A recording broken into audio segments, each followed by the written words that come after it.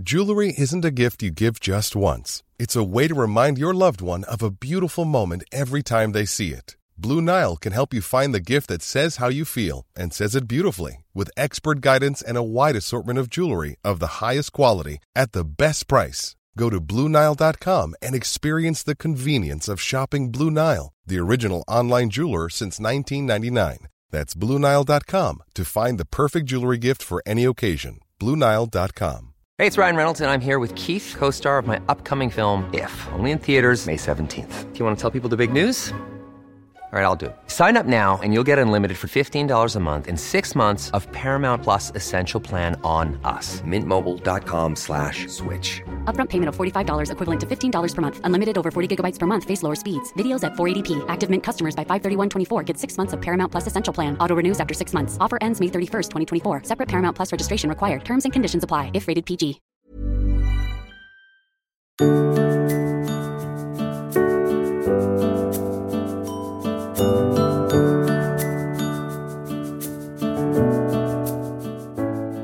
Hello and a very warm welcome to the Liz Earle Wellbeing Show, and I'm very excited to share with you this latest chat that I've had with Ollie Hunter, a chef and author on a quest towards a green revolution. And Ollie first came to the public eye as a semi-finalist in the 2013 series of MasterChef, and he has certainly been very busy ever since. These days, he and his wife run the Wheatsheaf pub in Wiltshire, which has been voted the UK's most sustainable pub in Britain.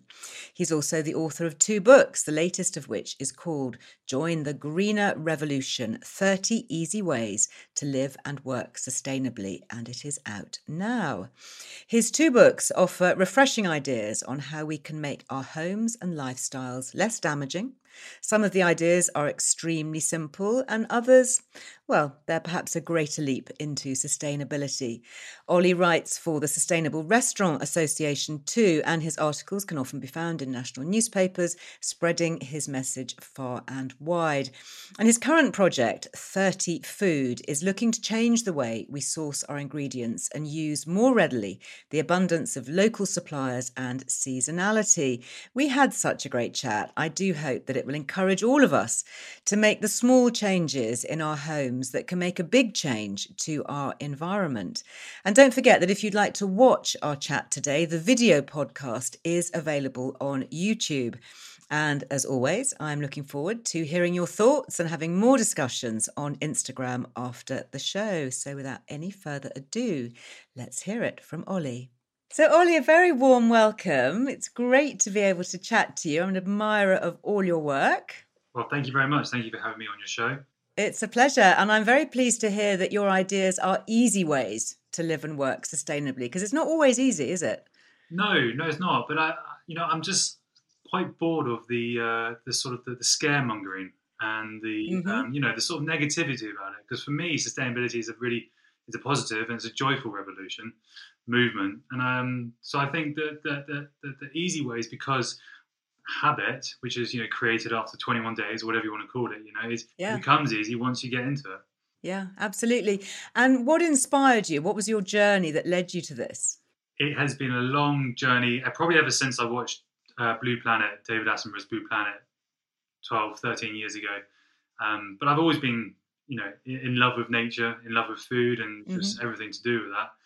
And it's been an amazing long journey with food and drink. And I set up an organic wine company, and I've worked in bars and restaurants all around London, and set up a street food company in Brixton. So then I was on MasterChef, and then set up the pub, and the pub's really sort of cemented that whole sustainable journey for me. Fantastic. And one of the things that I'm really keen to talk about, which I know is a real passion of yours, is this war on waste. Yeah, totally. Because so much of our society is disposable and wasted. And I know that certainly working in the restaurant trade, huge amounts of waste, aren't there? I mean, there's just the food waste can be colossal. It is probably one of the biggest issues. I think we've probably all heard some facts, I think about just food waste being such a huge, all sorts of waste being such a huge part of the CO2 emissions to global warming.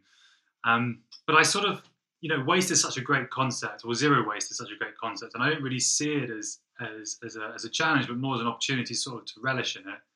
I call them byproducts now. I don't really call it waste anymore, because in nature there is no waste. Everything turns into something else, and we have these decomposers which magically turn, leaves into soil, like worms and snails and slugs. So I think I see everything as a byproduct, and I try to create as much flavour from these byproducts as possible. So how does that translate then into your restaurant work in your pub? Are you serving things based on waste?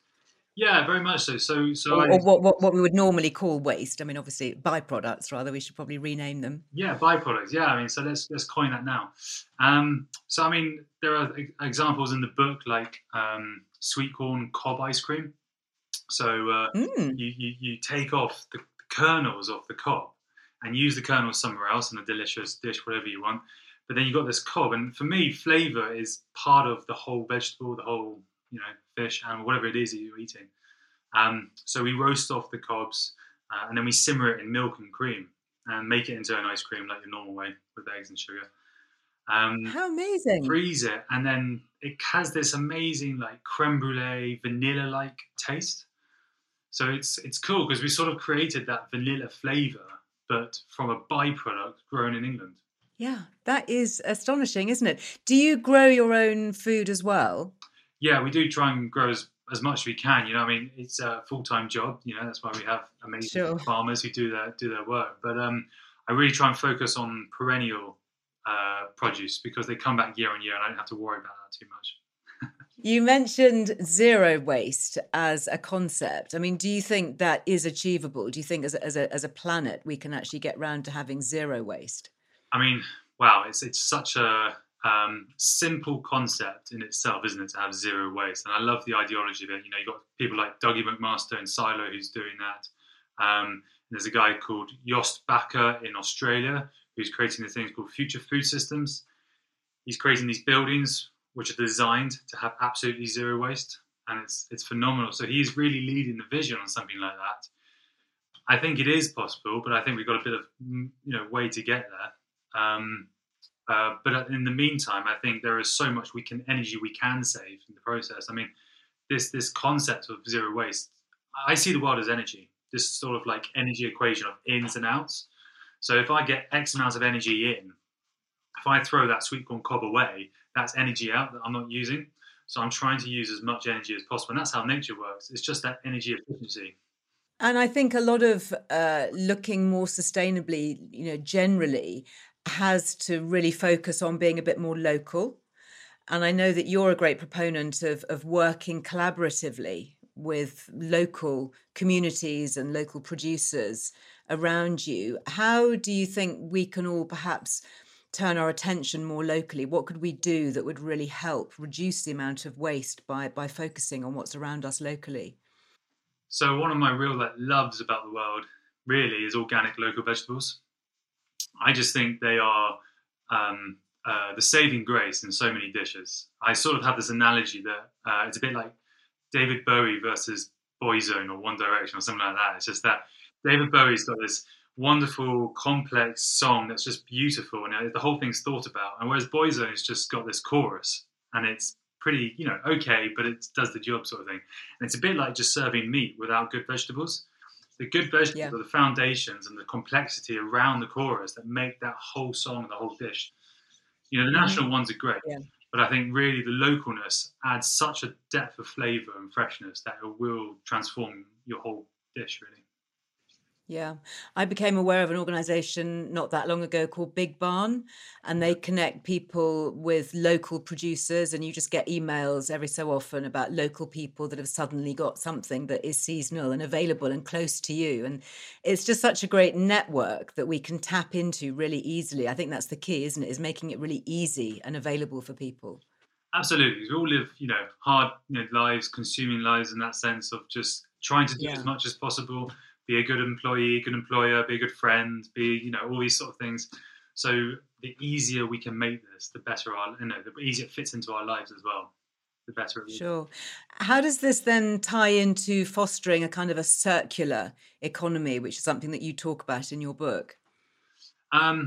So circular economy is, again, if you look at sort of that whole byproduct waste analogy, it's zero waste, where every bit of I guess you call it waste or byproduct, goes into another part of the economy. So, for example, I think one of the big new industries going forward will be the service industry. And I don't mean sort of hospitality, but I mean the repair industry. So all those clothes that we don't use anymore, all those things. And it's that renewing and reusing of things that we think we don't need anymore, or don't have an idea of what we want to use them for. But actually, it's just that lack of creativity or skill to rehouse them and to find them. So the circular economy is just basically all about making sure that all our industries and all our products that we're ever creating is well thought out, with all the side effects taken care of, all connecting. There's this great example in America where they have a community, like a hub of businesses, and they only let another business join if the byproduct of that business will positively affect someone else's business. So you have this community of businesses all interacting with each other, rather than what we've got at the moment is this like linear feeling of business where you have the concept of I buy a product, it comes into my shop, it goes out and it goes in the bin, or that whole thing. Drawing a circle around is how nature sees it. Really interesting. I spend quite a bit of time in Kenya, and as a developing country which has far fewer resources in many ways than a lot of the Western communities, and the reusing of everything is just astonishing. The ingenuity, a simple plastic bottle, for example, there's no way that it would get thrown away. It would be cut in half, that the cap kept on, one half of it. They would both be used as plant containers and propagators. And, there's always another use for something that would otherwise be considered perhaps rubbish. Definitely, I totally see that. I think it's a great new movement. I mean, I walked past the street the other day and I saw some flowers growing out of a Wellington boot, and just thought, obviously someone got a charity shop Wellington boot and thought, why not? Flower pot. Yeah, reuse it. Absolutely fantastic. So in terms of moving out of the kitchen and into other areas of life, which I know is something that you're also keen to talk about, going into, things like the bathroom, for example. I mean, we have endless gadgets and products. Is that about then making them more energy efficient, more sustainable? So yeah, energy efficient and sustainable. So it's a bit like how I see the food, is that I buy really good organic vegetables. That means that it already has this amazing flavor, and because it's fresh, that's heightened. Freshness equals flavor, which means I don't need to use as much of it. Now, my life sort of changed a little bit. I've got this product that I use. It's called Herb Pharmacy. They make and grow their own herbs and botanicals to make their own creams. They're an organic English product. It's beautiful. It's delicious. It's, well, not delicious, but it's it's amazing. Great. I started using it, and I thought, okay, a bit expensive, but we'll see how we get on. Because it's such good quality, it lasts me twice as long as I would have done, or 3 times as long than a cheap product. So in terms of economic value, it's actually cheaper for me in the long run, and my skin is better and I feel better because of it. And I don't need to use other products because it's such a good product. So it's like that concept of vegetables, but we grow better, cook better and live better. So more is less in that sense. And you feel good, I think, for it. And there's a lot to be said, I think, for feeling positive. And you used a word earlier, actually, which I thought was really interesting from somebody, with your area of expertise, and that's energy. And that's the energy around food. And I remember talking to another eco chef who was very much into sort of the energetic properties of food.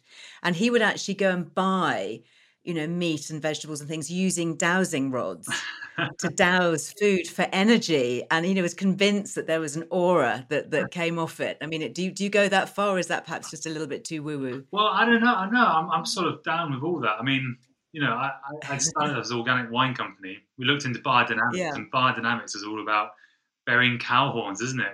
With cow dung under the soil. But it's about that, that, I guess, that sort of hippiness side is actually understanding maybe what the science hasn't revealed yet, but the science is now revealing it. I read a great fact the other day that we only see 1% of all frequencies, as in there are 99% more frequencies in the world that we don't see. So there must be so much more energy that we don't, we can feel it through other senses, but there must be so much more that we don't understand. And a lot of that is about slowing down. I know the slow food movement is all about that.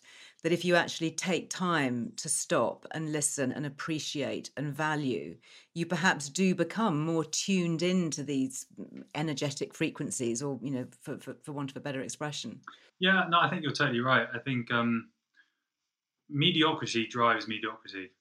And if we keep pushing mediocrity forward as this level, then we'll all just live in a society that sort of drives this sort of numbness in a way. So I think we've all got to reach higher to that enlightenment of finding that something that's above our own five senses. And that is the energy around us, I think there is definitely that. I think there is something big and deeper and spiritual about that. As you say, if you slow it down, you can really tap into. I was interested what you were saying about biodynamic winemaking, and which is, as far as I'm aware, involves growing vines according to the phases of the moon, and as you say, burying animal horns under vines. And I read a study not that long ago which analysed this from a sort of, I guess, a more scientific perspective, showing that actually the microbiome of the soil and the microbes that are attracted to this horn that was buried under a plant actually is so full of microbial life that's then supporting the vine. And so do you think it could be that science actually finds perhaps more rational ways of explaining what perhaps more ancient cultures would have just seen as being a more spiritual thing? Yeah, I think the science is evolving so quickly in the last 10, 15, 20 years that it is finally catching up to probably, as you say, what are thousands and thousands of years before. The people who've been on Earth have just been tuned into, whether it's through the silence of their own, souls, listening to sort of the energies of the world or whatever. But I think you're totally right on that. The microbiome is such an amazing study that that shows. Dr. Mark Hyman's always talking about how we're all connected, and the soil microbiome is affecting our own microbiome and the gut health, and that is all linked. It suddenly reveals that everything's connected, and that's what's so exciting. And quantum physics is proving that at the moment, just how connected we all are, not just on a Newtonian matter level, but on this higher energy level, which is, I think, super, super exciting. Because I love this guy called Joe Dispenza. Have you heard of him, Dr. Joe Don't know Dispenza? him. No, who is he? He's a guy who's sort of he had a bike accident and got paralyzed, and then through his own thought and power of his mind, recovered from it. And he's just spent the rest of his life investigating into brain power, brain creativity, and meditation. And it's just amazing. The way he laid things out, it's just amazing to sort of understand how much energy we have inside of us that's not released because we're too focused in maybe the material world. So does that influence the way you run your kitchen? Do you work in a more energetic and holistic way? Because I have to say, chefs' kitchens are not necessarily known first and foremost for their spirituality and energetic wavelengths.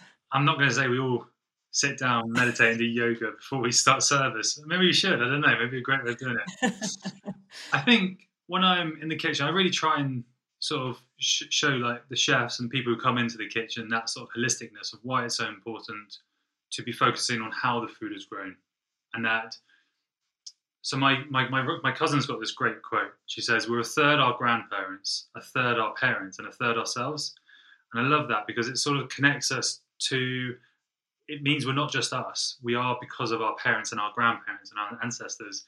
And I love the idea that food isn't just this food that's created by the chef. It's more than that. It's created by the farmer, which is in the soil, which is created by the bugs and the beetles and the microbiome, and that we all belong to something greater. So I do try and sort of teach that sort of holisticness of the food that we create. The power of that really is coming from the farmers and the suppliers. I bet it tastes even more delicious. Can we talk a little bit about the things that you're using in the kitchen and in your recipes? What's your approach to eating meat, for example? So the pubs in Wiltshire, it's a very meat-eating area sort of thing. If we were to go a vegetarian, vegan pub, I think I'd probably close down within 3 months. I have thought about it. First vegetarian, vegan pub. No. Great PR, but probably wouldn't work. I think meat as a whole has an all animals have a relevant part in regenerative agriculture. And as long as we have the realization, the connection as to why they're part of the ecosystem, then they are relevant. And therefore, there is an ability to eat meat when we're part of that permaculture, regenerative agriculture system. There are lots of amazing farms who are farming regeneratively and successfully and increasing their biodiversity and, as you were saying, the microbiome in the soil. Absolutely. I think, particularly for those of you who are listening in the UK, the UK is predominantly pasture. And, you need the ruminant animals to fertilize the soil, to maintain the soil health, to maintain biodiversity, to keep the topsoil integral. And that whole life cycle, which is much bigger, isn't it, than just producing one single thing. And I guess the key is that word you use, regenerative agriculture, as opposed to kind of commercial, industrial, intensive. It is. To be honest, it is very hard to find truly good regenerative beef or pork or lamb or anything like that. The concept is so wide in that sense. I think George Monbiot has a sort of, he's renowned for being a vegan sort of thing and an activist for not eating meat. And he's got such relevant parts, such relevant stories to how he tells things. But how can I say to someone in Mongolia or somewhere else in part of the world not to eat meat, whereas it's so part of their culture and who they are as a person and what the land can give them? How can I say to a farmer, stop growing animals when they know their land best, perhaps? I think the regenerative agriculture really, it is harder work, which is why it's probably not catching on as quickly, because it is just easier to buy corn, maize from Brazil and feed our cows than it is to actually really work the land and make the whole thing incredibly biodiverse and regenerative. But in the same way with food and cooking, for me, I think once farmers get into that cycle, as we were talking about wavelengths earlier, energy, the whole thing becomes much easier. The produce becomes better, and the way the farm works just becomes much more succinct. Do you think customers are becoming more aware of it? Do you get asked questions about provenance of food and where it's come from? I'm always annoying chefs and waiters and things by saying, "So that looks really interesting on your menu. Where did that come from? Where was it grown? Who were the farmers that were producing that?" Yeah, I think the more questions we ask waiters and front of house staff and bar staff and chefs, we have to supply. Supply equals demand. Demand equals supply. We've got to keep asking where things are coming from and whether they're regenerative, whether they're organic. There's no actual certification on regenerative at the moment, whereas there is on organic. And again, which is the whole organic thing. It's talking about what chemicals are going into the animals or not, and I think that's really important because we're sort of beginning to learn how chemicals are affecting our own gut and pesticides and the ones we use on grass as well. I can't remember the names of that, but how that's beginning to affect our own gut and the chemicals and the hormones we use on animals. So it's not just in the interest of the planet; it's in the interest of ourselves as well that we do this. And I think that's what's really exciting about this revolution is that when we realize that we are all connected in this way, we can't. Everything we do to the planet has to be good for it to be good back to us as well. Yeah, definitely. I've talked quite a lot in the past about the use of antibiotics, routine use of antibiotics, particularly with, poultry farming, and that's rising the incidence of superbugs and antibiotic resistance. And I think we tend to forget that it's not just what we eat, but it's what we eat, what they have eaten. That is very much a part of it, isn't it? It's like, your hen's egg is only really going to be as nutritious and as good for you as the food that the chicken has eaten to create the egg. And where the soil has come from that's grown the food to create the egg. And so the whole thing's completely linked. And I think that's what's exciting is that when we get into this movement, it's like a train track. And that's why I call it a revolution, because it's not this like Oliver Cromwell, bring down society, that sort of thing, in the government. Although that might be good, I don't know. But it's a revolution like in physics, because it's like a wheel and you're just rotating the wheel the opposite direction. So we've been going down one direction for 40, 50 years and we're just going, you know what? I don't really like that anymore. We're going to go complete opposite direction.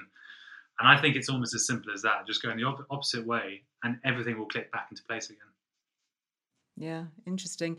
Can you tell us a little bit more about your latest 30 food project? Because that sounds really interesting. Oh, right. Okay. Well, which one is that? Is it where you're eating 30 foods? Yeah. Oh, right. Okay. So the 30 food movement for me is about three principles. It's zero waste, organic and seasonal, and then live our 30 miles. And actually, Right. So within 30 miles, so everything that you eat has to be within 30 miles. well, in the books, I actually say 50% within 30 miles. Okay. And so the idea is that obviously living completely within 30 miles is such a high, ideology and achievement. I mean, you wouldn't be able to have coffee or chocolate or sugar, or maybe you would if you've got, an incredibly, large and cleverly run greenhouse. Well, yeah, exactly. There's this hotel in Somerset which is growing coffee. In biodynamically, they've just spent millions on it. So Amazing. so there's that if you want to go to that. But yeah, no, 50%, because I think for me it's about really honing in on like what our 30 miles is doing. And if we think about our 30 miles, if we make our own 30 miles better, then the way we live will be more attractive and more joyful. The roads will be better, the farms around us will be better, the walks will be better, the clean air will be cleaner. Even if I live in a city, if I start thinking about how the city is breathing or the town is breathing, then I'm going to be improving my own life by buying better produce. So it's about this big concept, which is thinking globally. But actually, really, the big difference is in the small things that we do, and that's thinking locally. So connect globally, think locally. And I think, from my point of view, I live down in the West Country, and, I'm very connected to, big farming community. And I think during the pandemic, especially during the early part of the pandemic, we became so much more aware, don't you think, of things like food security? Because deliveries and overseas supplies dried up almost overnight. I mean, we had, shortages in supermarkets of all sorts of out of season goods that, like strawberries, that we're used to seeing just all year round on the shelves. And so I think for many people, it was a little bit of a wake up that we do have all these amazing local food producers, but you've got to use them or lose them, because if that disappears, where is our future food security as a society? Yeah, I mean, that sort of first, lockdown was incredibly scary in many ways, wasn't it? And I think it really sort of was revealing in so many ways. I think everyone really enjoyed the silence, for those who were allowed to enjoy the silence. Those that weren't homeschooling. Yeah, exactly. Yeah, exactly. Not so much silence, perhaps, but yeah, I mean that there was. I mean the planes were not, so frequently in the sky, and the roads were quieter, and there was definitely a sense of almost national taking of stock. And maybe, do you think that could be a little bit of a tool for galvanizing us into the future and thinking, well, if we are back on track now, how do we want to restart this and refresh? Totally. I mean, the lockdown gave me such an amazing amount of silence and clarity to be able to see my business and see how I wanted to change that. And that silence. Yeah, so I spent the first 3-4 months of the lockdown just doing wood-fired pizzas for the community, selling them locally to the community. And it's how we sort of kept our business going really through those initial stages. So what was amazing about the wood-fired pizza oven is that it's completely silent, compared to these big 3-phase ovens that I normally use in the kitchen. And I was like, wow, so I've got this huge amount of energy over here with the wood-fired oven, and I've got this big 3-phase oven over here.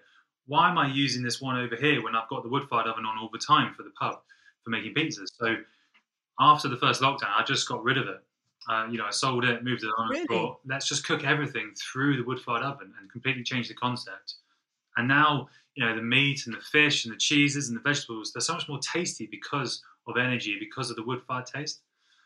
So that's so interesting. So I imagine that we won't find a microwave in your kitchen then.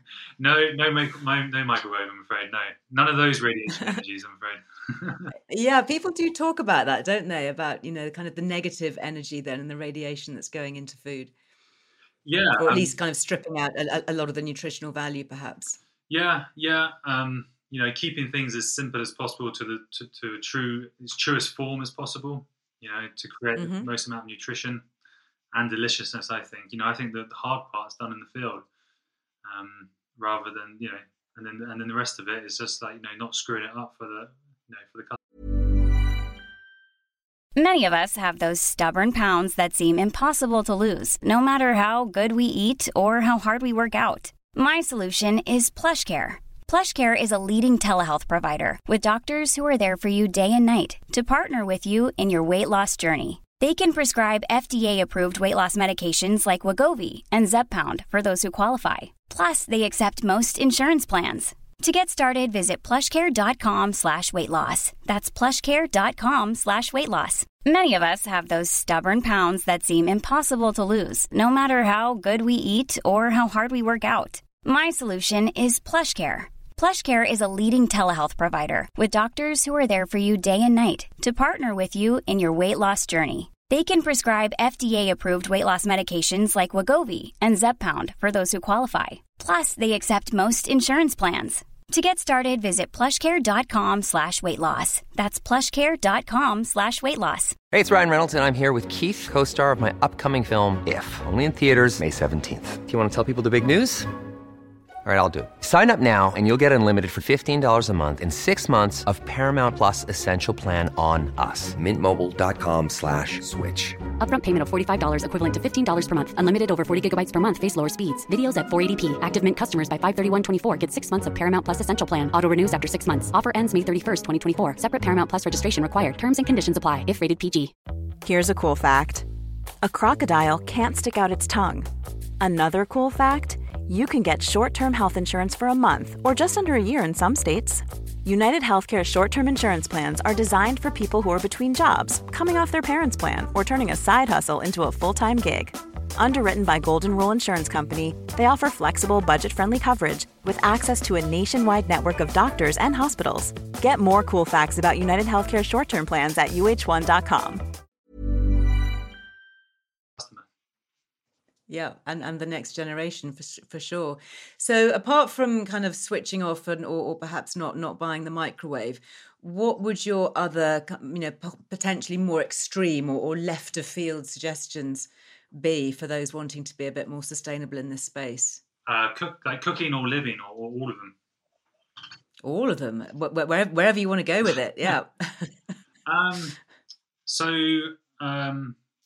So I think, if we look at those three concepts, the zero waste, the organic and seasonal, and the live your 30 miles, if you take each one individually, it can be incredibly hard, and it can be incredibly expensive. If we buy organic vegetables from the supermarket, that may seem expensive, and there's also lots of packaging involved. So, yes, there is. So and ironically, there's lots of packaging because it has to be labelled organic. Which is annoying, isn't it? Right. And I always have this thing that time degrades flavour, or transport degrades flavour. So the less connected or the further away the vegetable is from the land, it will degrade the flavour, the nutrition, and the energy. So part of this supermarket, and this is why the lockdown was interesting, because the supermarkets, they do a great job of fueling the country with energy and with food, but what it highlighted is that it's such an inefficient system. I think personally, it's an incredibly energy consuming system. Economically, it seems to be working because it's that linear way of thinking, but in terms of actual energy, I don't think it works at all. So time and transport degrades flavour and nutrition. But if you combine all three concepts at the same time, zero waste, cooking zero waste, buying it from an organic supplier locally to you, getting it delivered in a sort of cardboard box or whatever, that's when food really makes a difference. And I think we really, deep down, we need a logistics revolution to make that work for us on a sort of modern level, but also on a day-to-day level. Yeah. And one of the joys of going on holiday overseas, particularly to countries like France and Italy and Spain, is that they have such extraordinary market culture, and they will shop locally for very fresh fruit and veg, that day or every other day, brought in by the farmer that morning, fresh from the field, literally. And, there's no question, is there, that the food does taste sensational. I'm sure it's not just because we're full of sun and sangria. I'm sure there isn't an actual real taste benefit there as well. I don't know. I think, if you're down in south of France eating Not that I'm knocking sun and sangria. mussels and rosé. I don't know. Or you could be in Cornwall, haven't you? Cider and mussels. But it tastes better because you're Yeah. in the environment of which it's grown, and all those energies are connected. You know, the mussels and the sea air and the sun and the Cornish people. You know, that's when the whole thing works. It's like a piece of art that just says the same thing, doesn't it? So is that a real challenge then for city dwellers compared to country folk? Yeah, I mean it is. I mean it's definitely harder because we're trying to redevelop what we've kind of. I've got this great guy called Duncan Baker Brown. He's an architect based in Brighton, super sustainable. He's been talking about it for years, and he has this phrase called "mining the Anthropocene," as in the sort of the era. Mining the what? The Anthropocene. What is So that? the Anthropocene is this era that we're this geological era that we're in at the moment, and so we're in the Anthropocene at the moment. And he says we're mining it. So we've already extracted so much out of the earth. What we need to be doing now, and because he's in construction, he says, let's not keep mining. Let's just mine what we've already mined. So as in, let's reuse products. Let's reuse materials. And he creates buildings completely out of waste projects. They've got a product on at the moment where they're making a building out of like lobster shells and crab shells and oyster shells. Which is amazing. So I love that concept that we've already extracted so much out of the earth. Let's see what we can turn that into. I mean, there's this great fact that I think there's more gold in iPhones than there are, fourth fingers on women today, sort of thing. As in, if you wanted to buy a ring for your wife or whoever, your partner, then you can extract it from an iPhone because there's enough gold in the planet to do that already. That is just extraordinary, isn't it? So rather than digging down, we should just be looking out. And I guess people are doing that, aren't they? Making fabrics out of recycled plastics and, different, reusing, as you say, using crab and lobster shells and finding different ways of doing it, making packaging out of cornstarch from the husks that get thrown away, perhaps from food waste. Yeah, totally. I mean, have you heard of a product called Tencel? Yes, and that's a tree fibre, is it? It is, exactly. So it's not necessarily reusing, but it is a new product that's been created that we now use to create clothes. Yeah. And obviously that's amazing because we're growing trees and plants, which is absorbing carbon dioxide, growing more oxygen. Yeah, so then we're planting more and it becomes, of a bigger benefit, I guess, isn't it? Yeah, I'm sort of trying to coin this phrase called moral renaissance. And it's sort of looking back that the Renaissance period was so creative, so highly innovative and imaginative and creative in that sense. We need to go back we are in this era again of creation and innovation. But this time around, we've got this huge moral code and ethical code to sort of send us on the right track. I mean, you're a lot younger than me and, a different generation. And I do sense this with my children, who are in their 20s and late teens, that there is this morality. And they've even been sort of nicknamed the young Victorians because they are taking, just like a lot of the Victorians, have sort of, managed to abolish slavery and become very aware of really serious issues that were around them and that were prevalent at the time. Do you see that amongst your peer groups, that questions that your generation are asking about food and provenance and sustainability are really front of mind, perhaps, where it possibly wouldn't have been much of my vocabulary? I mean, I'm in my 50s and words like sustainability and eco and, are all relatively new to me. I've always sort of ironically said, jokingly said that I would love to have set up a restaurant in the 90s because I would have just... It feels like it just would have been cool, like I just put steak and, poivre sauce or whatever, San Pellegrino and all this amazing wine. And you just love cooking cool restaurants like that. It's like the Caprice in London because I didn't have to think about all these other things. But really, and this is what's exciting about it, is that when you dive into the thinking about other things, that's when life gets more flavoursome. That's when you come up with things like the sweet corn cob ice cream or... Another one that we've got at the moment, which is plum kernel creme brulee. So wow, how do you make that? So inside a Victorian plum, I choose a Victoria plum only because they're bigger. But you've got the stone, and then inside the stone you've got these two tiny little kernels, and they're absolutely tiny, but they have this amazing almondy marzipan flavour.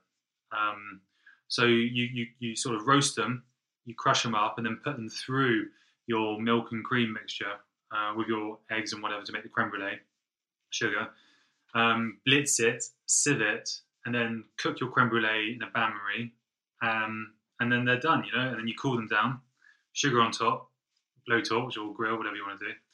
And when we did the photo shoot actually for the book, we've got this amazing French chef called Valerie, and she said it was genuinely the most delicious creme brulee she's ever had in her life.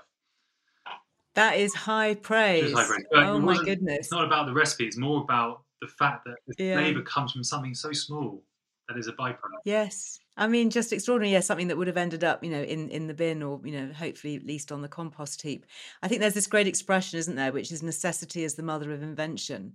And I know that sometimes when I've been cooking, and certainly during lockdown when I was doing IGTV lives and I was cooking in my kitchen and I just couldn't get certain things, those supermarkets ran out of flour and a recipe would call for some strange ingredient which I just didn't have. And we just had to become a little bit more creative. It was almost like the wartime era, where you started, having things like egg substitutes and all sorts of things that people couldn't get hold of. And yet when you start to think outside of the box, perhaps, you come up with all sorts of super interesting things that are potentially better as well as being more sustainable. Yeah, as you say, necessity is the mother of invention, isn't it? I think I was walking around town the other day and I needed a barbecue. And so I live in Hastings, and it's just got this amazing amount of sort of, I would say, bric-a-brac antique shops. But I went into one sort of thing, and there's this sort of, I was with a friend, and he said, I'm looking for a barbecue. And I said, well, there's one over there. And it was just a rusty bowl. But it was a big bowl, sort of beautiful metal bowl sort of thing. And he goes, no, we're not going to use that as a barbecue. I said, no, we'll get it. It was £12.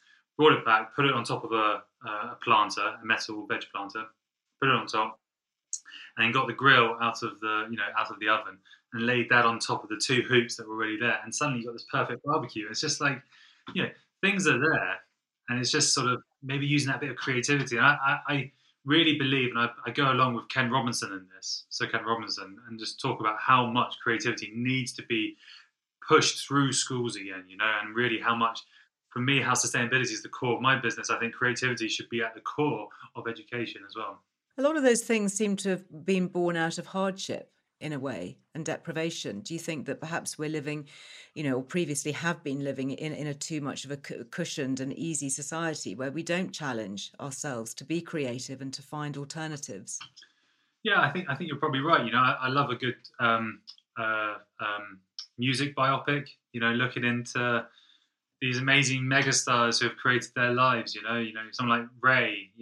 Or whoever it is. I mean, Helen Ruddy is the latest one, wasn't it?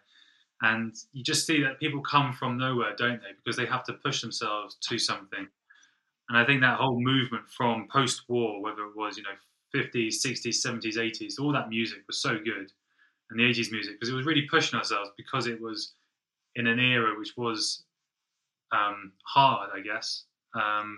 So what do? We create things that are beautiful or magical to counterbalance that. So perhaps, I'm going to jokingly say Spice Girls. We all love Spice Girls, but maybe they weren't the pinnacle of great music. They were the pinnacle, of what they were for women rights and everything.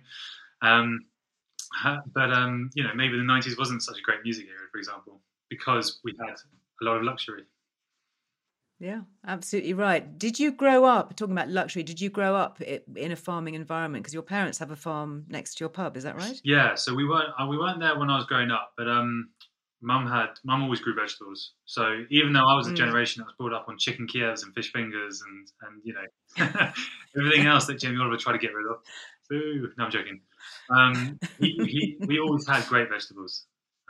And that was such an important thing of us, because I think, again, it had that connection. We used to go out and pick the raspberries and strawberries. And my grandparents always grew vegetables as well. I remember my granddad's tomato greenhouse, and just that smell of the greenhouse and the tomatoes and the vines.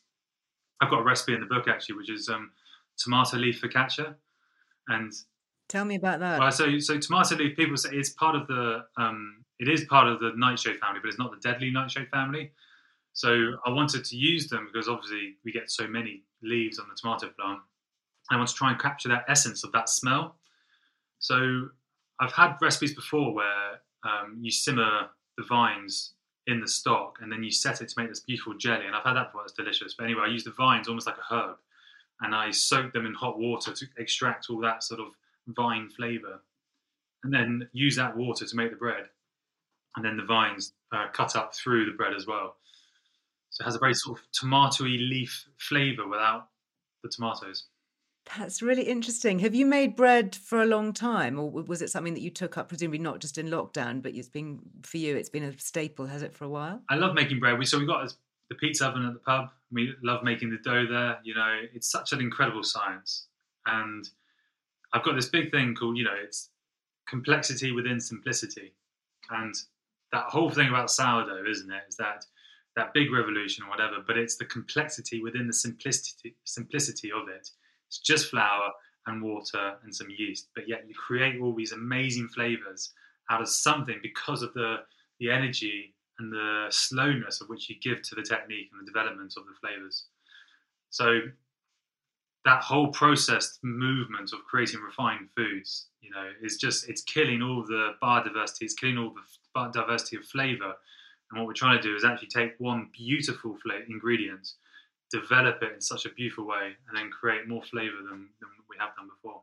You are making me so hungry just even thinking about it. And you are so right, actually, when you talk about the flavour of a sourdough pizza base. You just can't beat it, can you? And it's more easily digestible. So, I mean, it's a double win. It is a double win, isn't it? I mean, you're making your own yogurt. I mean, do you make yogurt? Oh, yeah, I'm a big fan of that. Yeah. And it's one of those processes, isn't it? You just do it once a month, every morning or every couple of Easy. Usually a Sunday afternoon, and it's so easy, and it's so sustainable. And I first got into it because I was fed up with throwing away all the little plastic single-use yogurt pots. Yeah. There's only so many seedlings you can prick out in your yogurt pots, and so I just started making it, and it's just such a joy to know that there's no plastic in the fridge. It's all just in reusable glass containers. And I'm fortunate where I am, I can buy milk from a local dairy vending machine in reusable glass bottles. And that's such a way ahead, I think. I'd love to see that, being brought into towns and having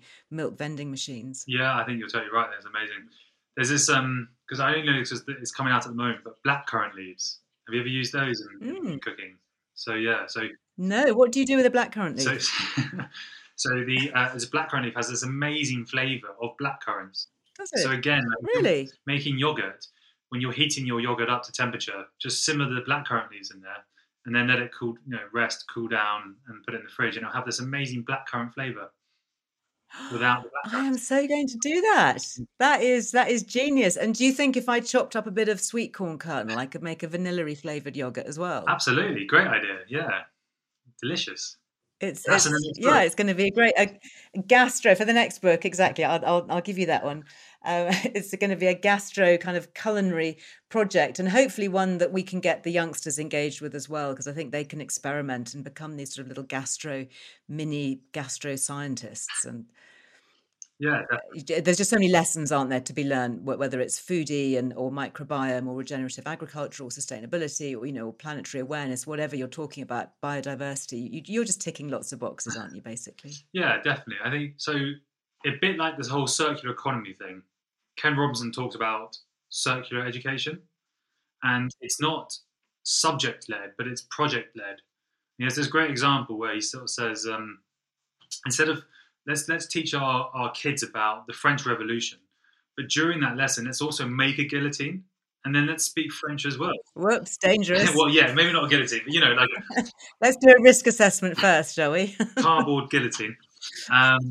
Cardboard guillotine. And then and dress up as well, so you're making clothes out of reused products, and then you're speaking French as well, and then it's a holistic way of teaching kids about a project rather than going, right, everyone sit down, let's speak French. And I did French and Spanish, and for some reason, it was fine, I enjoyed it, but I couldn't get there because all I wanted to be was in Spain speaking Spanish to a Spanish person, trying to order a beer and just talking about stuff, real life. So when you're discussing politics in your oral exam in Spanish. It just doesn't seem very exhilarating at the time, does it? But so I think this idea of project-led education is definitely the way forward for me. I love it, Ollie. We're going to have to get you on the national curriculum for sure. It has been great to talk to you. Huge success with your book. Have you got another one in the pipeline now? I've got one with all these ideas. It's just spilling out of you. They're great. Well, the next one, I think, in theory, is it's called the Greener Revolution, and I would like it to be about our soils, our societies, and our souls. So soil, society, and soul. Soul. Yeah. Brilliant. And how what we were talking about, the holistic energy, just how the same way of thinking captures all three of them. Are you tempted to get some dowsing rods out now?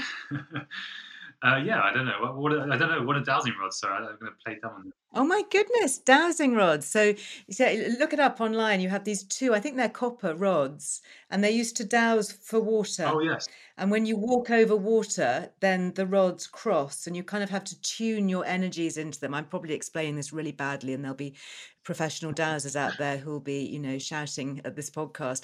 But that's essentially, I think, what it is. And you get people who douse auras and douse for energy over food to see just what the energy is coming off something, or a person or a thing or a land mass where water might be. And that apparently travels up through us and the person who's tuned into the dowsing rods and makes the rods move through the energy. So I've seen it in action. I've seen a chef dowsing chickens to see which ones were produced ethically. So make of that what you will. Wow, that's cool. I'll be looking for some dowsing rods soon then. Watch this space. Ollie, it's lovely to chat to you. Thank you so much. I do feel truly energized by our conversation. I hope that everybody who's been listening to us does too. Thank you. Thank you very much for having me on your show. Well, that is it for today's episode. Huge thanks to Ollie, super inspiring. And as always, you will find the links and the resources for the things that we mentioned over on lizellwellbeing.com. And there you can also sign up for our free weekly newsletter filled with weekly sustainable tips for living well and perhaps slightly greener too. Huge thanks to all of you who are leaving us such lovely reviews and comments, especially on iTunes.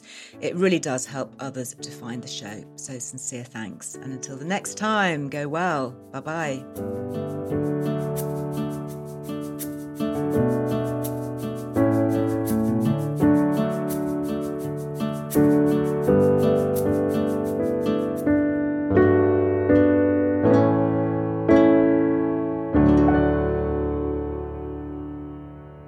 The Liz Earle Wellbeing Show is presented by me, Liz Earle, with production by Amaryllis Earle and Harry Trevithick at Heart Dialogue, with grateful thanks to my producer Ellie Smith, assistant researcher Martha Comerford, and guest booker Millie de la Morinière.